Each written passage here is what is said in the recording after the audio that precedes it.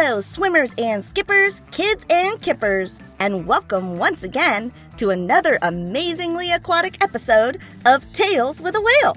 I'm your host, the world's only marine mammal / marine biologist and podcast host, Betty the Blue Whale. Thank you very much. And as usual, we're recording our show down in the famous underwater studio at the bottom of the Pflugerville Ocean, where I'm backed by the amazing All Clam Jam Band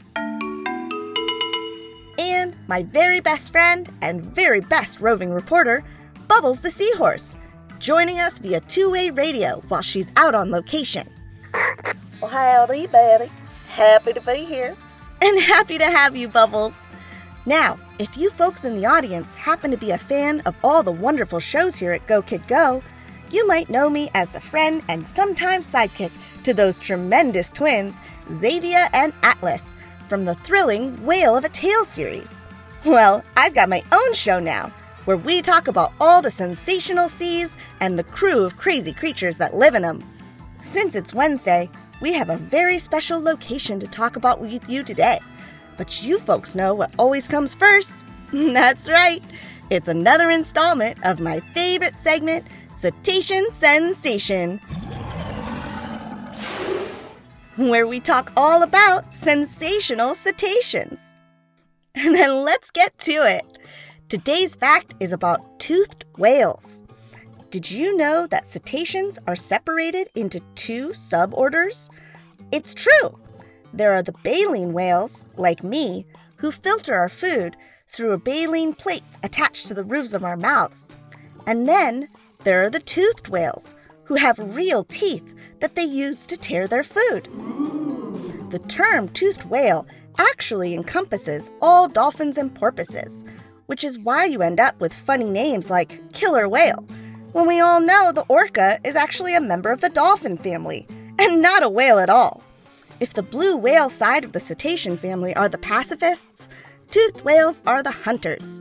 They will work in groups to catch prey, just like a pack of wolves or a group of humans. The largest toothed whale is my cousin the sperm whale, who can grow up to 67 feet long. I mean, not nearly as long as blue whales. As you might remember, we can be up to 100 feet long, but still pretty big.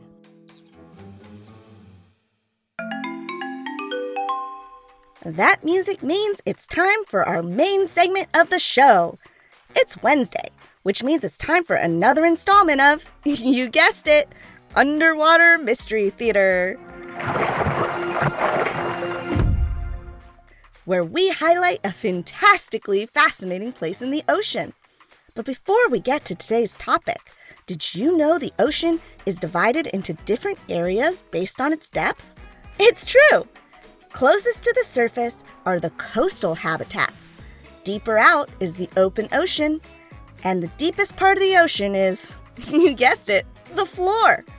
Inside of each of these areas are different zones that define different habitats. And each of these habitats have their own unique characteristics. We've talked about a few habitats like seagrass meadows, mangrove forests, and coral reefs. But today, we're going to talk about a particular zone that is incredibly important to the ocean. And this zone is called the Neritic Zone. The Neritic Zone is also known as the Coastal Ocean, and it is known for being the most productive zone in the entire sea. What do I mean by productive?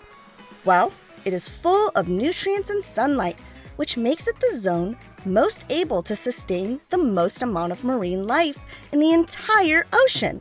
In fact, while the Neritic Zone covers only roughly 9 to 10% of the ocean, it still encompasses the most diverse amount of marine life over every other zone. Ooh.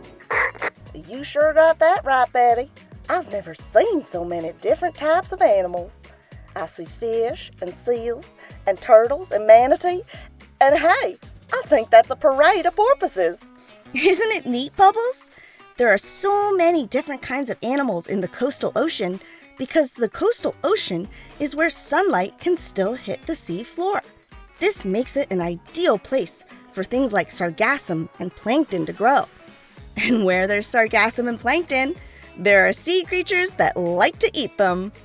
Because of this obvious attraction, all sorts of marine life thrive in the coastal ocean, all the way up the food chain. In addition, the coastal ocean is a pretty stable environment, providing light, oxygen, and nutrients contributed by runoff from nearby land. And it also has great salinity and temperatures. This makes it pretty easy to live in the coastal ocean, if you're a fish, that is. But if you're a human, don't worry.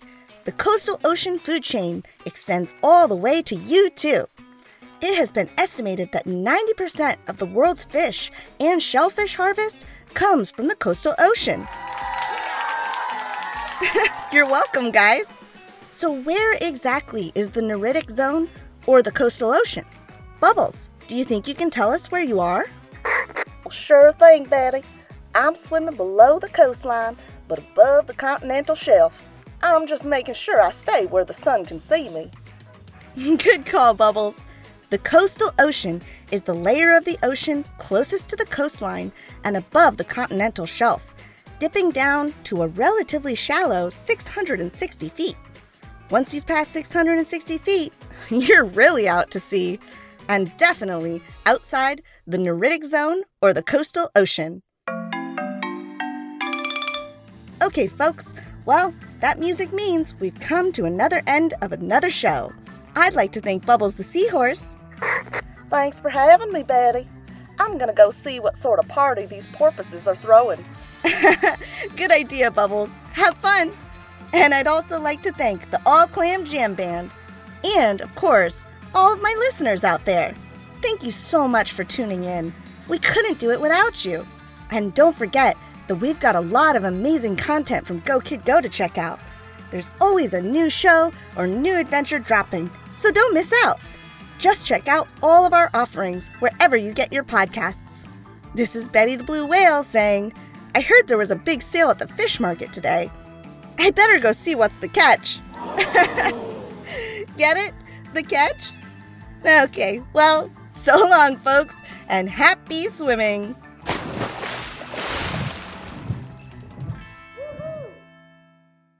Go, Kid, go!